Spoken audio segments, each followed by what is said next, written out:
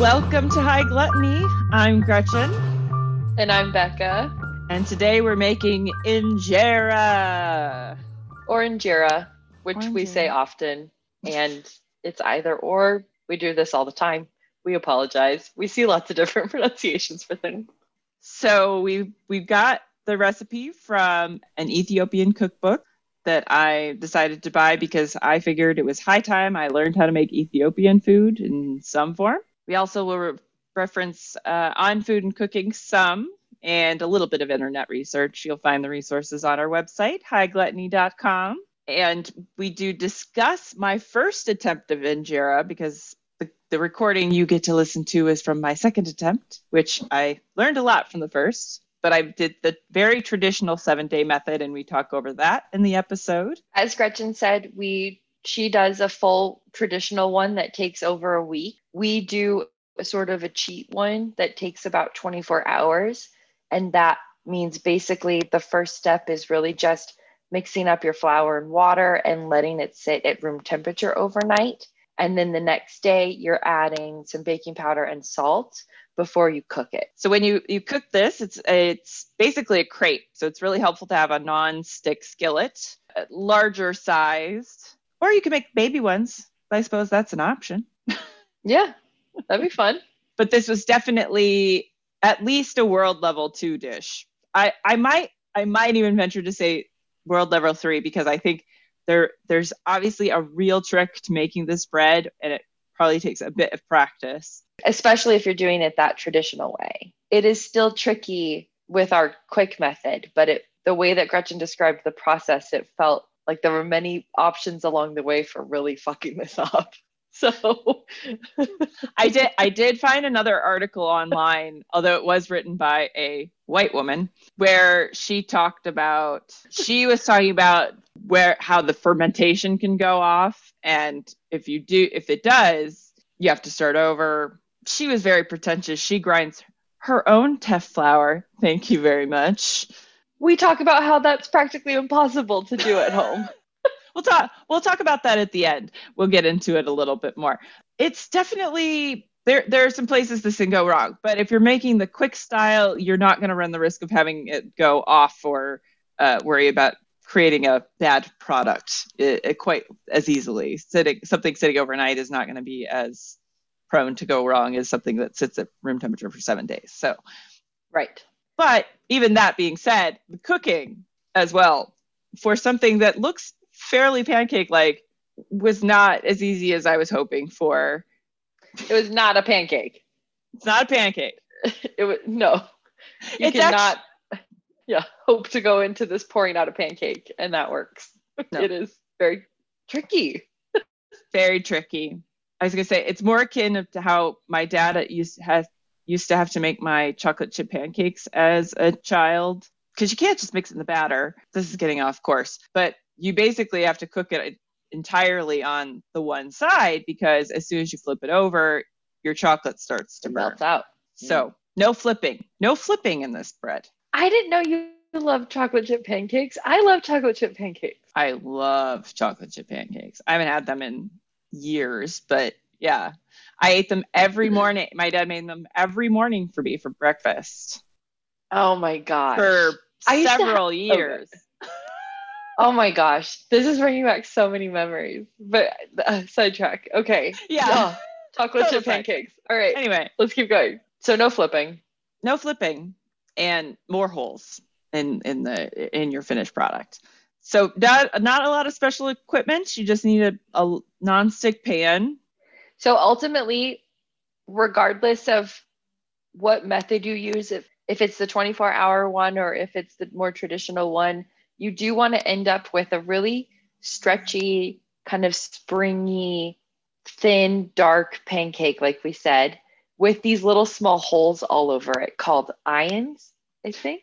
And what makes this ultimately really special and unique is the introduction to both, or to me, of the use of an ingredient called teff flour. And so we do talk about that in this episode, but those are really the things that you're looking for. It is simple and it is complicated. And I had a lot of fun making it. So find us on Instagram, find us on Facebook and YouTube and hightgluttony.com. All of our handles are High Gluttony. So find us there where we're sharing what we're up to. Enjoy, Injera. Welcome to section 1, everybody. This one, we really spent most of the time talking about the cuisine in Ethiopia and Eritrea, including some of the common dishes and drinks and customs that we learned about, which was really fun. We do try to frame a little bit of the dishes that we're making and learn a little bit about those countries. So we hope you enjoy this section.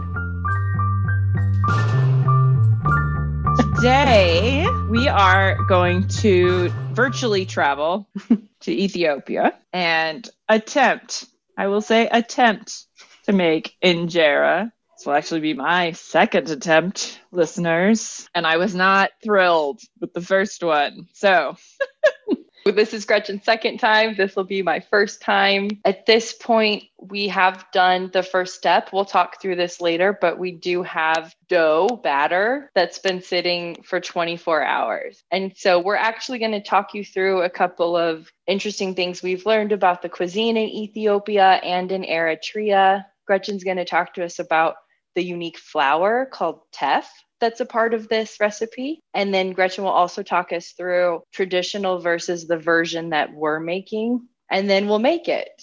So we just wanted to let you know a little bit about what is going to be happening today. We're not going to be cooking right away, so don't be surprised as you're listening that nothing happens for a little bit.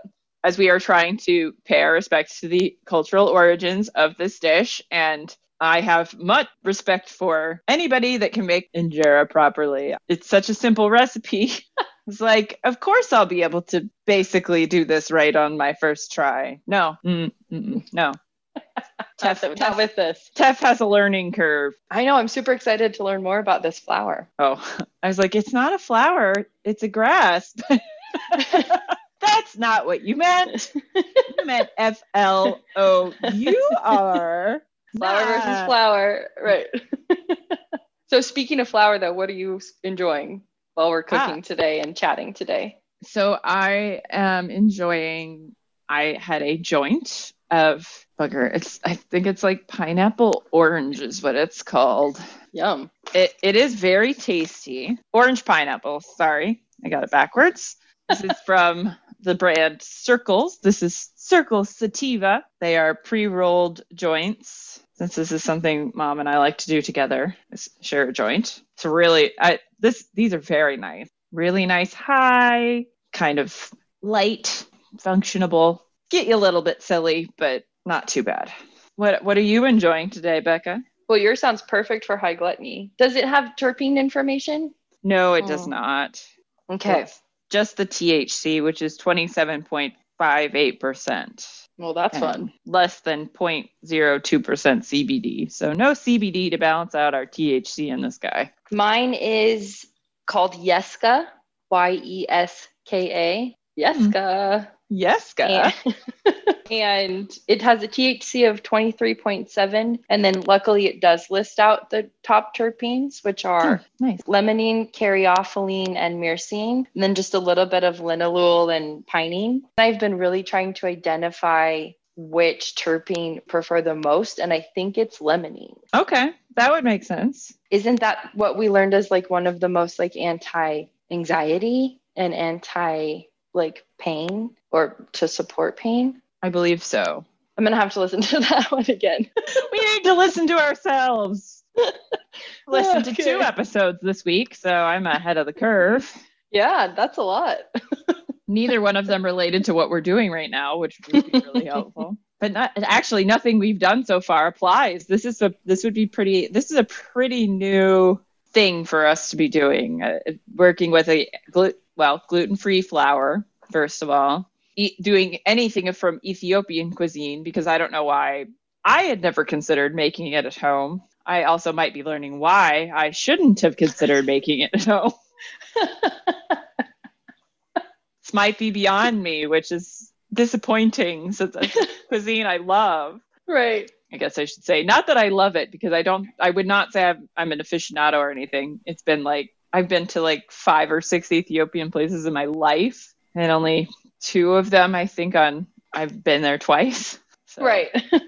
I'm no But you expert. love what you've had. I loved what I had. Yes. It all appeals to me. We'll talk about the cookbook later. Yes. Are you drinking anything in particular? I am having a Sergeant Pepper's Old Fashioned like we had on our last Canaquest. Still have honey left over. What are you drinking today? I'm just doing that pretty simple, just rye and San Pellegrino. Nothing too Nice. complicated. Yeah, probably going to do some sparkling water after that. I'm sure that I will have had enough booze by the time I'm done with this. So. Right. So where should we start? Well, I think we should start by telling our gluttoneers that one of the reasons you referenced this, but one of the reasons we wanted to make this is because we had the chance to have Injera from an Eritrean restaurant that was located in San Francisco. So we got to go together and enjoy that. That restaurant, I wanted to tell you real quick, had been there for 28 years and was owned by that husband and wife, but they retired. So It wasn't, Well, it was delicious. It was great because we had the chance to have this together. It was a good challenge for Gretchen to try to make. And we both really enjoyed the experience of the communal eating. Talk about pre-COVID. Yeah. But buffets will never be the same to me. It's like, right? I don't think I'll ever be able to go to a buffet again. Right? Oh God, so many people breathe on things. I'm from Las Vegas. I grew up on buffets. I don't know what to do. That's really funny. That's funny. But the Injera is pretty cool, though, as one small piece of Ethiopian and Eritrean cuisine. And that's this spongy, gluten-free, almost sourdoughy kind of bread that we'll be making and then obviously also referencing. So it is the national dish for both Ethiopia and Eritrea. And if you're not familiar, Eritrea, it's on the northeast part of Africa on the Red Sea coast. And Ethiopia is just its border, its neighbor to the south. Isn't it sort of it's that strip along the top of what you would call maybe the Horn of Africa? Or am I incorrect on that? I think it's right above that. I think you might be thinking of Djibouti, which is right on the Horn. Okay. I'm not positive though. So hang on. I'd want to reference a map before. Hang on. I'm getting one. Perfect. You're right. I was not. I was wrong because Somalia is the country that goes around the Horn part. Oh, okay. And then Eritrea is it's all on the Red Sea between Djibouti and Sudan on either side of it on the coast. Not really important, but now we understand where the countries are here. Well, it is a little bit important because even though it's the national dish for both of those countries, it is eaten in a lot of East Africa. So you will find it in other areas. We're going to talk a little bit about Ethiopian cuisine first and then talk quickly about Eritrean because they're very similar. But because Eritrea does have that coastline, it does incorporate a lot more seafood into its cuisine than Ethiopia does. So that is an important distinction that I'm glad you made. Well, because I was wondering. So I'm also glad that you looked into that. We are learning all the time, Gretchen. So we'll talk about Ethiopia first, just because that's probably the cuisine people are the most familiar with. We learned Ethiopia is known as the land of bread and honey. Delicious. Its most common dishes are wats or alechas or alekas. I'm not totally positive how to say that. I apologize. But these are basically just stews that are really heavy with a lot of aromatic vegetables. It does use a paste made from really hot dried chilies called berber. And that is a part of a lot of these stews. So often you'll get really spicy dishes in this cuisine. And it can contain beef, goat, lamb, chicken, hard-boiled eggs, or sometimes fish. But because Ethiopia is part of the Orthodox Church, there are many days where you cannot eat meat. So vegetarian dishes are a strong component of Ethiopian cuisine, including things like legumes or lentils or chickpeas. So that is one of the reasons I love it, because you can definitely find vegetarian options pretty easily. Well, and yeah, it's a big part of the cuisine in general. So feel like half the cookbook I have is veggie dishes. I can see that. Right. Lucky for us. So, traditional Ethiopian meal is served on a communal platter with sheets of injera on top of the platter. And then that's often covered with these stews, these wats or alechas. And so, Gretchen and I will talk about this a little bit later, or Gretchen and I, somebody will, but it is referred to often as both a plate and a utensil for that reason. Right. They serve the food on it and then they eat with it. Right. So each person will tear off a piece of injera, and in Ethiopia, they exclusively use their right hand for this. So you pick up bites and then scoop it up, share it if you want to, but most often it just goes right in your mouth like that. So no fork, no spoon, no knife. I love it. No dishes. No, one plate meal. Yeah. I guess 2 plate, but 2 plate, right. I like that you say legumes such as lentils or chickpeas appear in many guises. Yes, they do. They do. I wanted to also briefly talk about some of the drinks that can accompany a meal that's often served with injera, which is tej, a honey-based wine, or beer will sometimes accompany it, or coffee sweetened with honey. Tea is also grown in Ethiopia and is pretty popular, but coffee is a really big part of the culture and cuisine. And the resource I saw said that after every meal, a coffee ceremony is served. I didn't see that anywhere else, but they do have a really interesting process of making coffee in Eritrea. And so I'll talk about that in just a second. That was kind of on just a quick jump into Ethiopian cuisine. And with that in mind, again, it is very similar to Eritrean, but one of the differences is that stew, which is called a wat or a lecha in Ethiopia, is called the chebi. It's Tsebhi. And I know TS is cha in Greek, but I'm not sure how much this connects here, but the stew is pretty much the same thing, called a different word. And then they also have a paste, but this is called hilbet, and it's made from mostly legumes, lentil and faba beans. So the stew, very similar, called something different. And in Ethiopia, we had mentioned that paste, the berber, which is what is it's part of what is included in making the stew. Whereas in in Eritrea, they serve this kind of paste made of legumes on the side, and that's called hilbet. Oh. So again, it is really similar to Ethiopia, although it does have more seafood just because it's on that coast. Mm-hmm. And the Eritrean dishes are often a little bit lighter because they don't use as much butter. But what's interesting is that they do have Italian influences just because, colonialism. And because, colonialism. Right. So you'll see like pasta and frittata and some other kind of Italian dishes peppered throughout menus in Eritrea. There's a test tagliatelle in my new Ethiopia cookbook. Now we know how that makes sense. Colonialism. That's right. How that makes sense. When in doubt, it's usually colonialism. Yeah. So a couple of common drinks are something called soa, which is a bitter fermented barley, and then maize, which is a fermented honey drink. I bet that's similar to that tej, which I've heard is like mead. It's sort of that along that line. Yeah, I guess we have to finally make mead. I mean, we have to, or all three of these, maybe we'll side see. by side. I don't know that they're going to be that different. Oh, okay. I mean, it's fermented honey is fermented honey, Got it.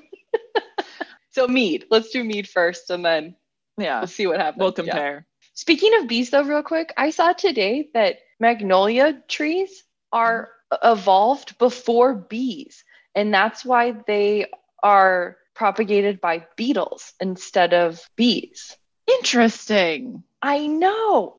Okay, so those two drinks are common. Another kind of beer, another fermented honey drink, very similar. And then I did say that their coffee is very important and the way that it's made is very important. And so the information I saw said it requires both skill and patience. You have to roast the beans in a skillet or an oven, pound them down or grind them down with a mortar and pestle, pour that into a pot that is half full of cold water and sometimes ginger root, and then boil that, and then you pour it through a filter, and then serve it in small porcelain cups with sugar cubes. So coffee is important. So that's it. That's really the overview, I think, as far as it connects to Injera. Injera. Wonderful. Thank you so much for all that lovely background.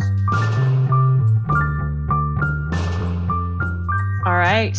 On to section 2, where we have our TEF talk. This is all about the TEF. No TED Talk here, only TEF Talks. Only TEF Talks. So enjoy the section all about TEF. Yes, Kenzie. TEF.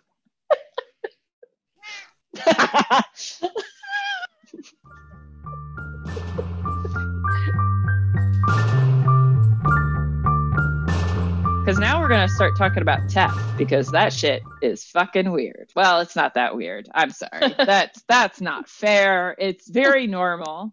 It's actually sort of miraculous. I didn't realize I needed to know so much about TEF. Because I was like, it's just a grain. Well, it is, but it isn't.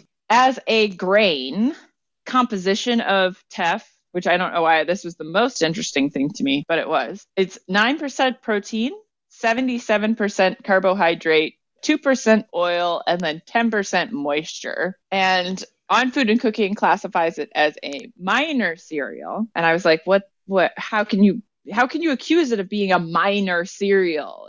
But as far as like world production goes, it does make sense, because it's pretty much exclusively grown in this region of Africa for the most part. It does say Ethiopia specifically. It does account for 15% of Ethiopia's total caloric intake as a country.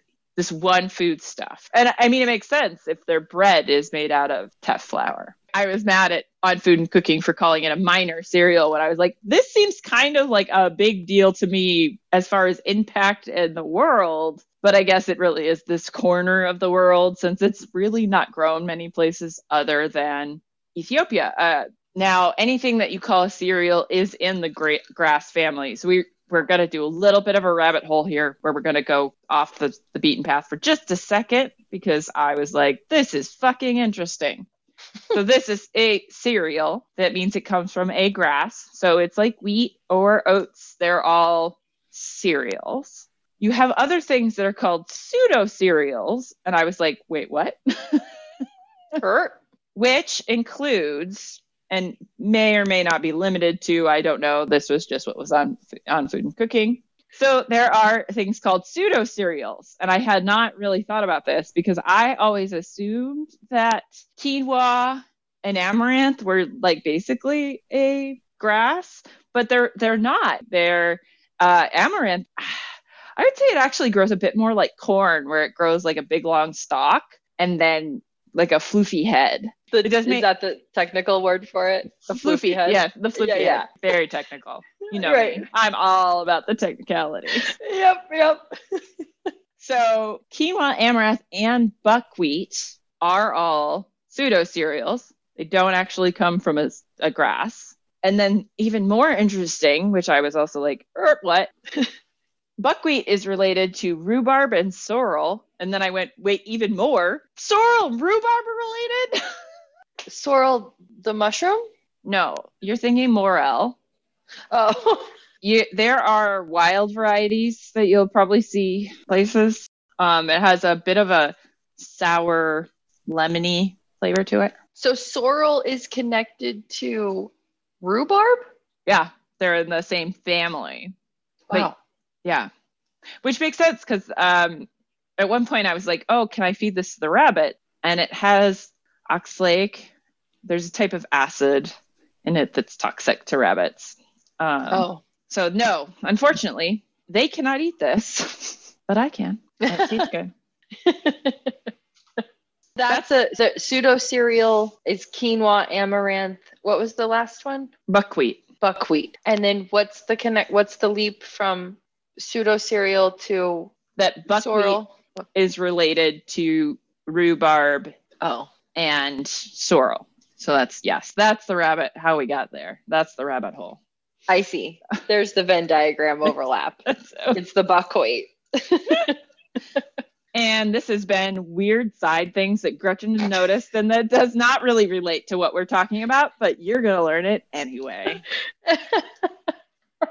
Okay. So teff is a cereal. Teff is a cereal. It comes from a grass. There are 3,000 grains in 1 gram of teff. Teeny tiny. They are 1 millimeter across. You can plant such a large amount from a small handful, and it grows it's a grass, so it grows pretty quick. It does come in a variety of shades. So like you can have white teff or lighter colored, I think it's called ivory teff. And it ranges all the way to like a dark brown. And the more pigment it has, the more flavorful it is. And they also have like a red teff, which I would be interested to try. When I first tried to make do a test run of the Injera, I used some old teff flour and it was very gross. So I threw it out and was like, okay, I will order more teff flour on the internet. I did not get teff flour. I ordered just the grain. To which my dad was like, well, maybe you can grind it. And then when he saw how small it is, it was like, I don't think you can grind that at home. No. Then I was stuck with eating teff for breakfast for a while, and I still have some, obviously. Not sure I'm sold on whole grain teff. I love it as a flour, but whole grain teff, it's kind of sandy, like, because it's so small, like it has like a very sandy texture. It's not totally terrible, but it is not my favorite sensation. It's been hard for me to get through. But are you eating it just like oatmeal? Yeah, with sugar and or honey and milk and stuff. This wouldn't be my number one choice of breakfast cereal. The interesting thing about Injera bread, now the way this came across in On Food Cooking, it made it sound like that teff was the reason these breads stay softer longer than other like wheat bread or oat bread. It doesn't stale the same way. But I have a theory that part of that is because of the absit that they stir into it. Okay. Actually enhances the fact that it'll stay softer. Because I have a feeling it works like it's a little bit more similar to like a chia seed, where it absorbs water that like kind of like that and has like a gelating. Of course, now that I say that, I'm like, but that is also how wheat works. So I don't know. Like, but it feels like it's different to me. There's a difference. There's a difference in the way it absorbs water. All right, we made it to section 3. And we start this one off with Gretchen reading through the Ethiopia book that the recipe comes from. And she does spend some time comparing the quick method we're doing and the traditional method that she did on her own. Yeah, and the biggest difference between the traditional method and the 24-hour Injera is the creation of the absit, which we will get into in greater detail in this section. So look out for that fun word. It doesn't come up anywhere else. Ever. Enjoy. Have fun. Yeah. So I did traditional Injera just because I felt the need to be able to do both. And we're using the recipes from Ethiopia.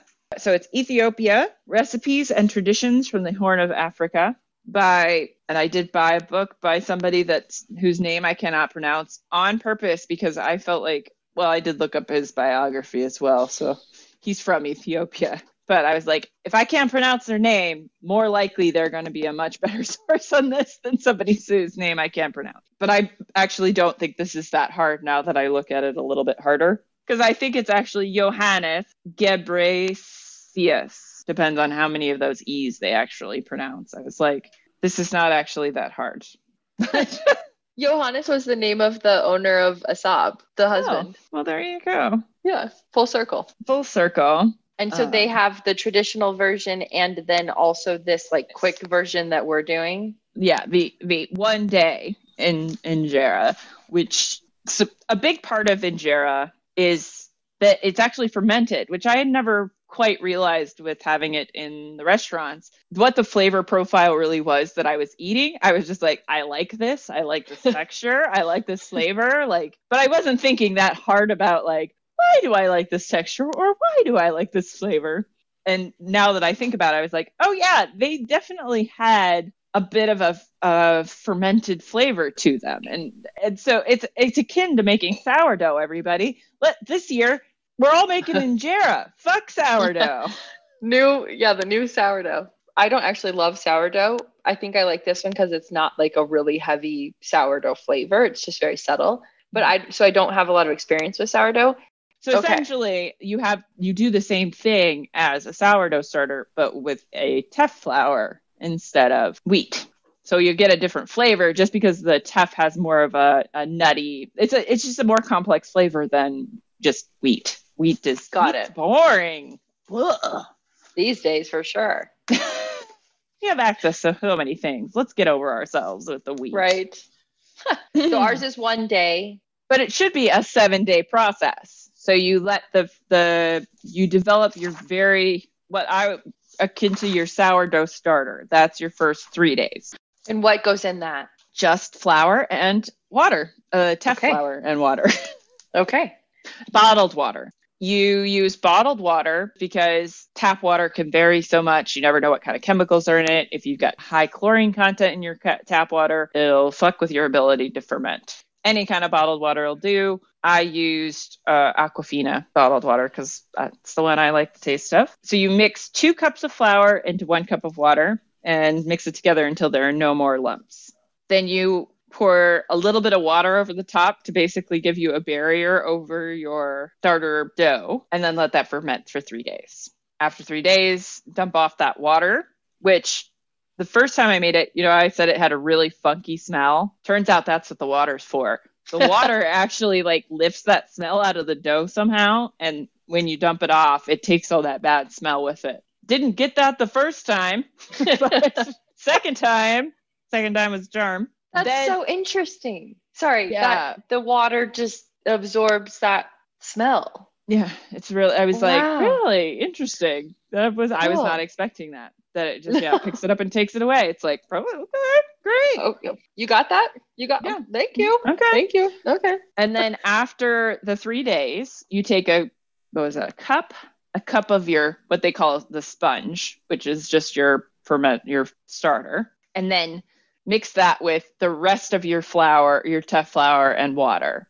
And so it'll make kind of a little bit looser dough the second time, because the first time when I made it, it was pretty thick. I don't know, how was your dough when you made it, when you did your teff flour and water mixture yesterday? How was my dough in terms of dry, or is it?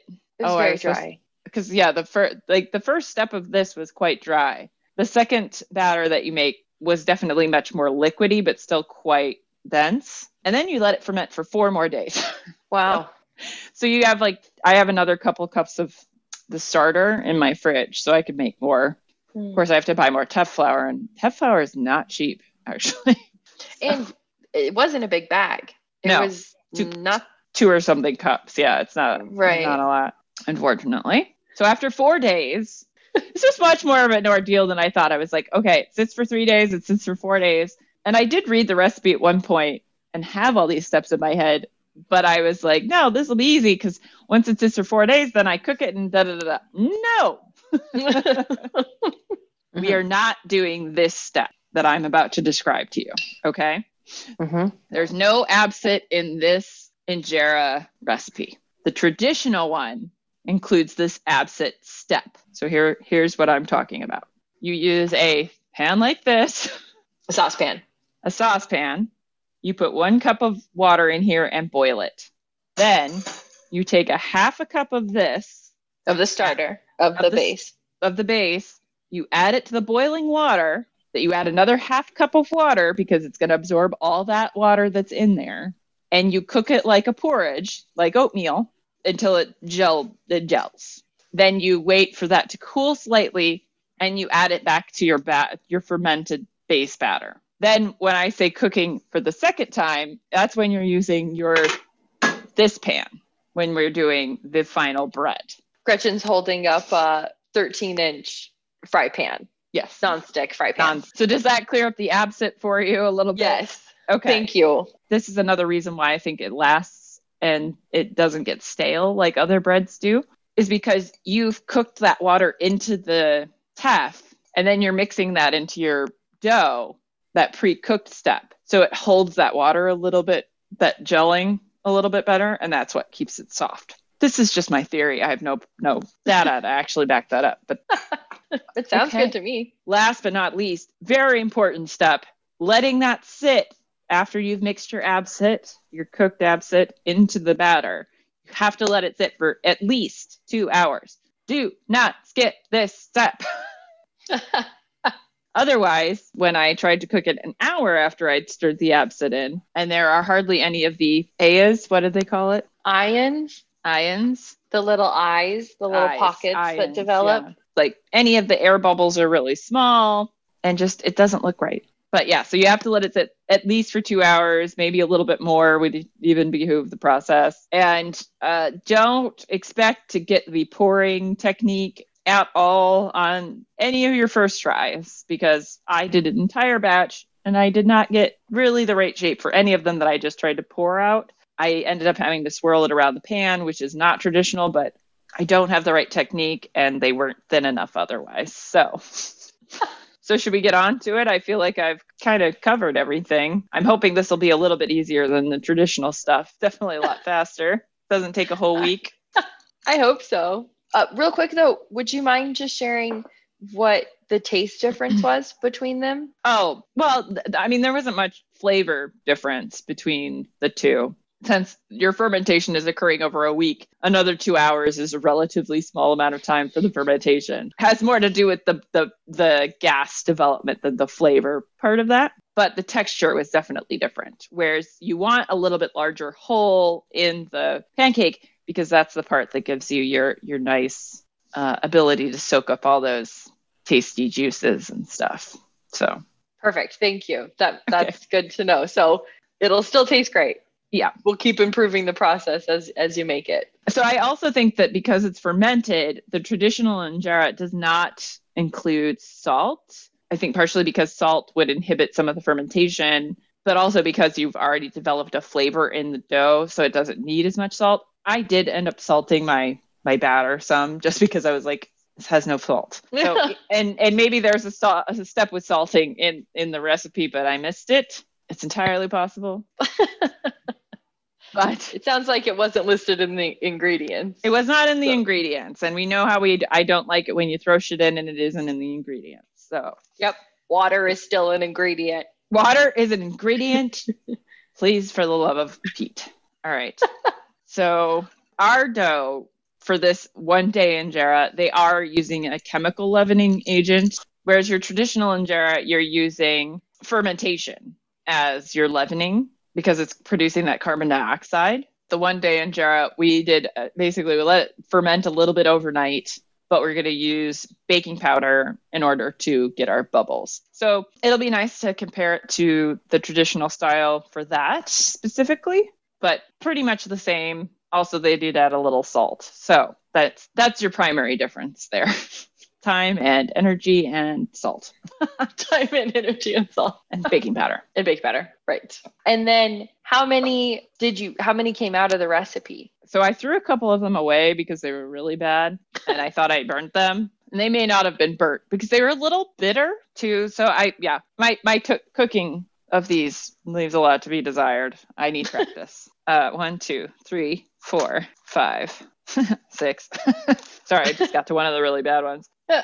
7, 8, 9, and I probably threw away another 3. So I got at least 12. Wow. From cooking it in a 13-inch pan. Okay, awesome. Quite a few. And now we are on to section 4, which is where we actually get to the cooking part of this whole situation. And we cut out a lot of this because I had to turn on the hood above my stove. So that made a lot of the cooking process not fun to listen to. So we did spend more time cooking than is reflected on this. yeah. But one thing we both did was we both ended up adding a little bit of extra water to ours and thinning out our batter a little bit. We did find Gretchen kicked it off and was started cooking hers first. So she obviously troubleshoots all these things before I need to. But she discovered that it was running a little too thick. So she suggested adding more water. We both did that, and that helped a lot. So we did probably spend at least another half hour talking through cooking all of our injera. Oh my God, I forgot the word. You only said it like 15 times because the cooking technique is similar to a pancake, but not as easy. Because if you're doing it the right way, you're supposed to pour it in a circle going one way, depending on your hand or your handedness, I guess. And then wait till it changes a bit of color and then cover it and cook it the rest of the way.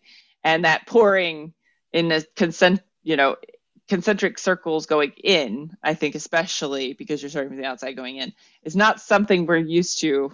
And it was interesting to me to have it cook part way, cover it, finish it, and then be like, okay, I guess it's done. Like, it's pretty quick, but like, I can't see what's happening. I think it's done. Yeah. Having a glass lid was beneficial. My pan had a glass lid. So if you have a glass lid, it's a good thing. But then pretty much once we've both made enough that are the right consistency and color, we call it a day. That was that was our Injera adventure. Well, enjoy the mixing and cooking.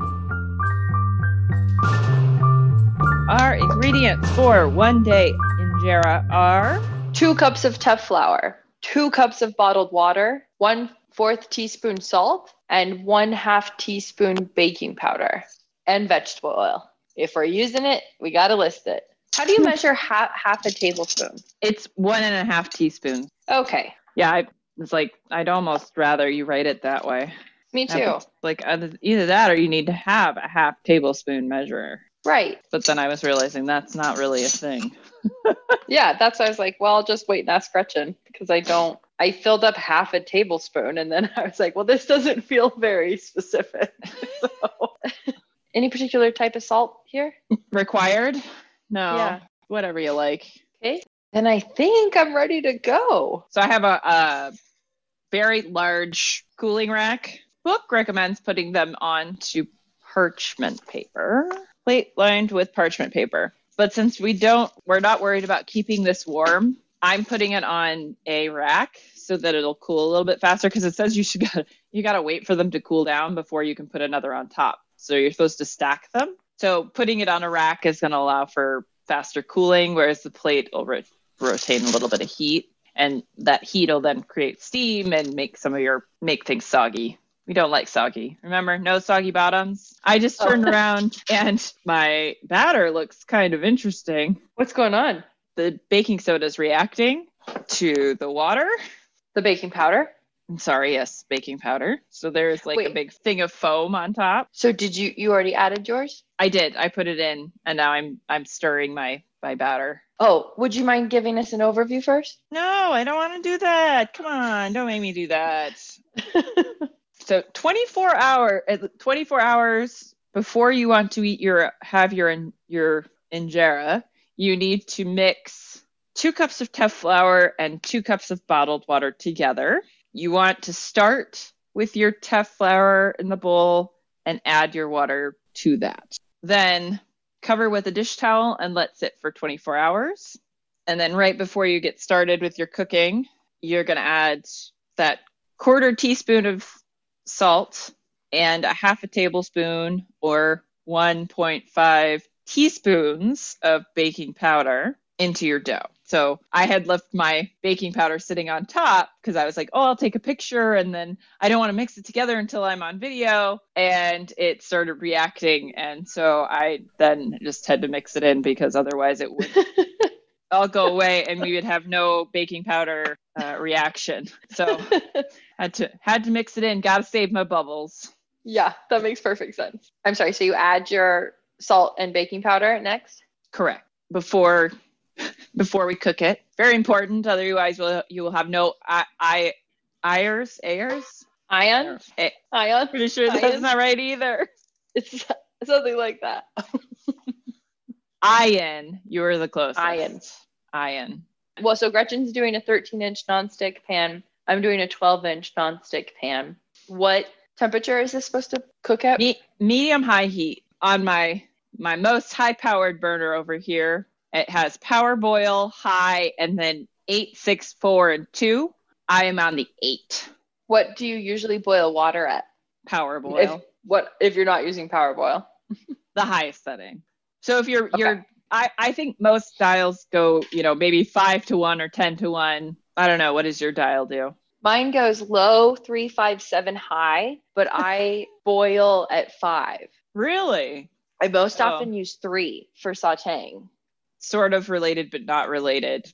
Speaking to sustainability stuff, apparently electric is what we're all going to need to get used to using in the future. So I'm going to have to get off my I use gas high horse over here and get on the electric stuff in the future because better for the environment. I know, it's a bummer and it is challenging sometimes. You have to get used to it. But I think I'm going to put mine at just above 3. I think that sounds logical if you boil at 5. What do you get with high? So there's a power boil setting on one of these. And the first night we were here, I was like, oh, I'm going to test this out. And I walk away and I come back and the water is like exploding over the side and it like scarred the surface. I scar the surface all the time, not on purpose, but anytime any liquid boils over, we have to do this whole thing of like putting baking soda down and letting it sit for a couple of hours and then scrubbing it all out. So it's like a pain in the ass. And I think maybe like it's kind of a shitty oven, but I don't think that's common, but it is a real annoying thing, which is why I'm super careful about not going too high. And then it takes forever to get it to cool down. Yeah. So it's electric. Yeah. Right. Okay. Medium, high heat. Medium, high heat. So you're going with the 3 because you have a crazy oven. I'm going with an 8 on my gas range here. And I'm starting to get some mine feels pretty warm. Okay. So you need a paper towel and some oil. I have not mixed mine just yet. Can you give me just one quick second? Absolutely not. I'm actually only going to do half. So I can put it in measuring cup and then put the stuff in there, right? Yes. Oh, it's weird. Did yours separate then or no? No. It's like moussey. Yeah. Okay. Good. Okay, good. Probably did not give mine enough time. That's definitely the texture I found with the traditional injera. I mixed my water and flour, my teff flour and water together at 8 last night. So, or got it. 6, 7, I don't know, in the evening. So it hasn't really been a full 24 hours, but it is almost 5 o'clock now. So almost close enough. I need to remeasure my stuff. I wasn't really thinking about the fact I only wanted to do half. It's okay to let it sit for another 24 hours, right? Or so? Yeah, you'll find out. I guess I'll find out. Yeah. Just the longer you let it sit, the more sour it's going to be. Okay, interesting. All right, I'm going to turn my heat down because my pan is real hot right now. I think I can smell mine. Might turn it down too. Because I imagine if I add the oil right now, I imagine it'll start like popping. It shouldn't be that hot, right? So you're just going to wipe the pan with a light layer of oil. I see. Okay. That's why you need the paper towel and oil. And I'm using avocado oil. I don't think you got to that part yet. Yeah. So I just mixed up my baking powder and salt into the mixture. Okay. And so my pan is heating. Well, see how hot your pan is. You're allowed to do this. It says wipe the surface, then place pan over medium high heat. So you can oil it at any time. Okay. But you just wipe it down. It's not like, okay. Not a puddle. You don't want a puddle. Okay. All right. We're lightly greased. Is your pan hot or no? Yes. So then how are we adding it? So I tried using a spouted measuring cup like it said. But I was not having a tremendous amount of success. So I made mine in my spouted Pyrex measuring cup. This is a 4-cup size. Fits pretty well. I guess I will try pouring it, although it does recommend kind of going a cup or a half a cup at a time. I was finding last night that I had about a half a cup. I was using about half a cup. Okay. I wasn't having a ton of success with the measuring cup, though, so I'm going to try it today with a ladle, just because I want to see how that works. If that does not work, I will go back to pouring it. So this is an 8-ounce ladle that I have here. So that's 1 cup? Yeah, 1 cup. I'm going to fill it half full, and the pan is already greased, and it's supposed to go from the outside in. All right, I need to add some water to my dough, because okay, that's what's happening. This is what it looks like. Can you describe it? I was hoping you might help. Yes. Let's say you're looking at a topographical map. Yeah. And you just want to see rivers. And so everything else pulls out and you just have a interesting little pathway of rivers in a circle. This is a real delicate balance.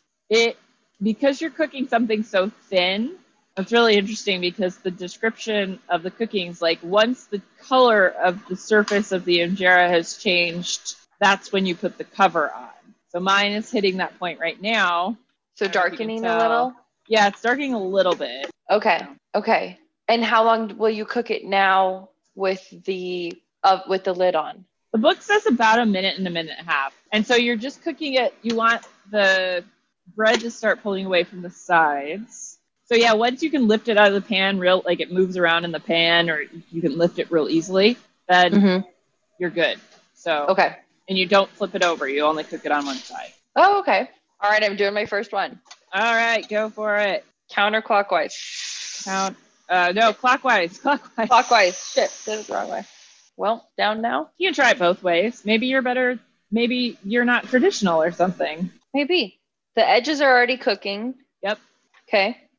I'm sorry, how long do you cook it before you put the lid on? Until it starts, like 75% of the surface is changed color is what it says. Oh, okay, thank you. It's at about 45 seconds to a minute and a half. So you're probably getting close if you're not already there. I think so. I'm going to put the lid on. Your lid is glass, so you can see what's happening. That's nice. Sort of. Kind of. It's steamy. Steamy. Well, it all came out in one piece, but the bottom has a little crisp to it, and the top is still just really, really spongy. I think that's fine. Okay. Because if the bottom is crispy, then it slides right out of the pan, right? Yeah. I think you're good. Okay. I'm tasting mine. All right. Let me know what you think. It's good. I don't know why. It has a very fatty taste to me. Like almost like a bacon or something. What have you been cooking in your pan over there? Nothing. Is that weird? Well, I don't really know how to answer that. So how many did you get total? I will have 5. Okay. Not counting the river map one. Right. Okay. Oh, this one might not count either. Nope, this one's not count either. All right. Oh, so 4. I got 4. I could have gotten 5 had I not fucked up the first one and the last one. 4 is pretty good. I got 2 out of my first half. There's a little bit left. I think it said it was supposed to make like 4. Okay. 2 large or 3 to 4 medium injera. A standard 11-inch crepe pan is ideal for preparing this recipe. There we go. So injera, everybody, we did it. Enjoy injera.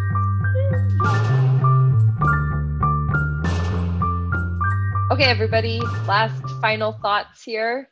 I thought once again that this was a tricky and easy, complicated and simple recipe because there were so many moments where it could have gone wrong. It was super smooth for me this time, but it feels like it could have gone the way of pasta, the way of my first choquette mix. Like it easily could have gone off and I really wouldn't have known how to get it back on track.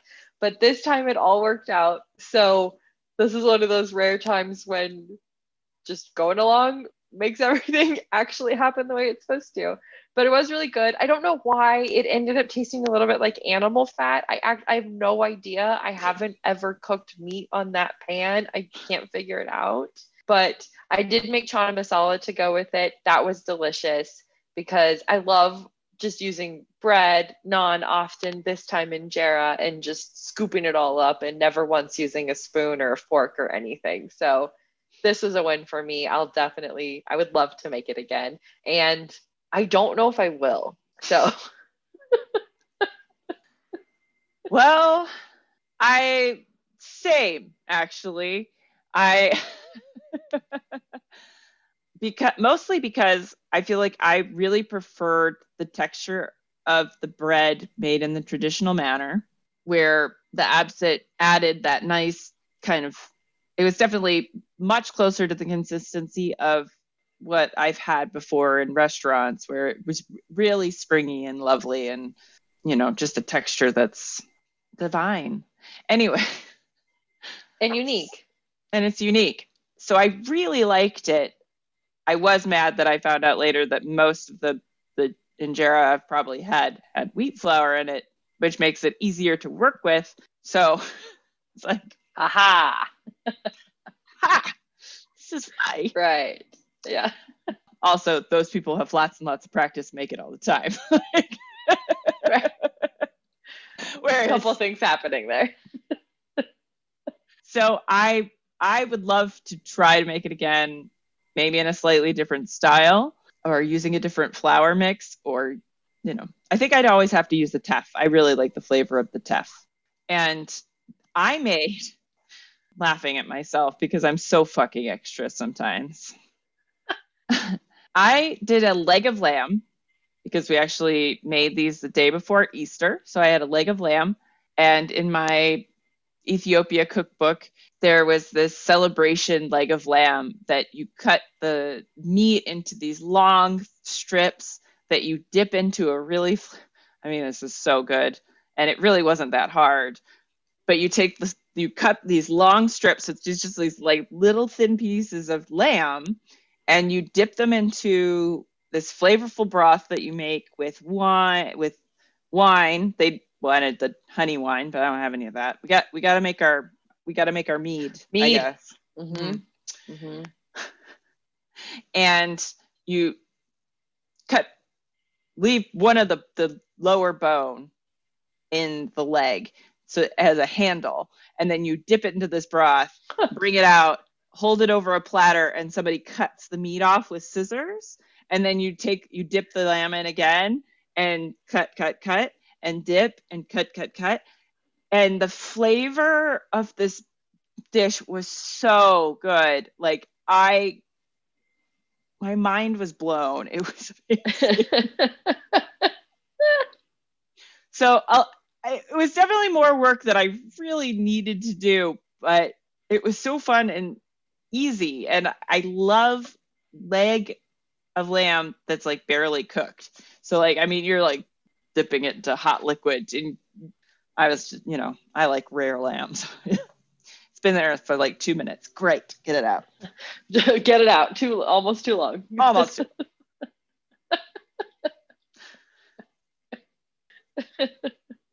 So I don't know, because the injera itself is such a process, but it was so good. It was so good. I think I have to. I want to try. I just have to try it again. I really crave that bread, and I want to get closer. And maybe someday we'll interview Johannes of the cookbook and get some tips and tricks or something.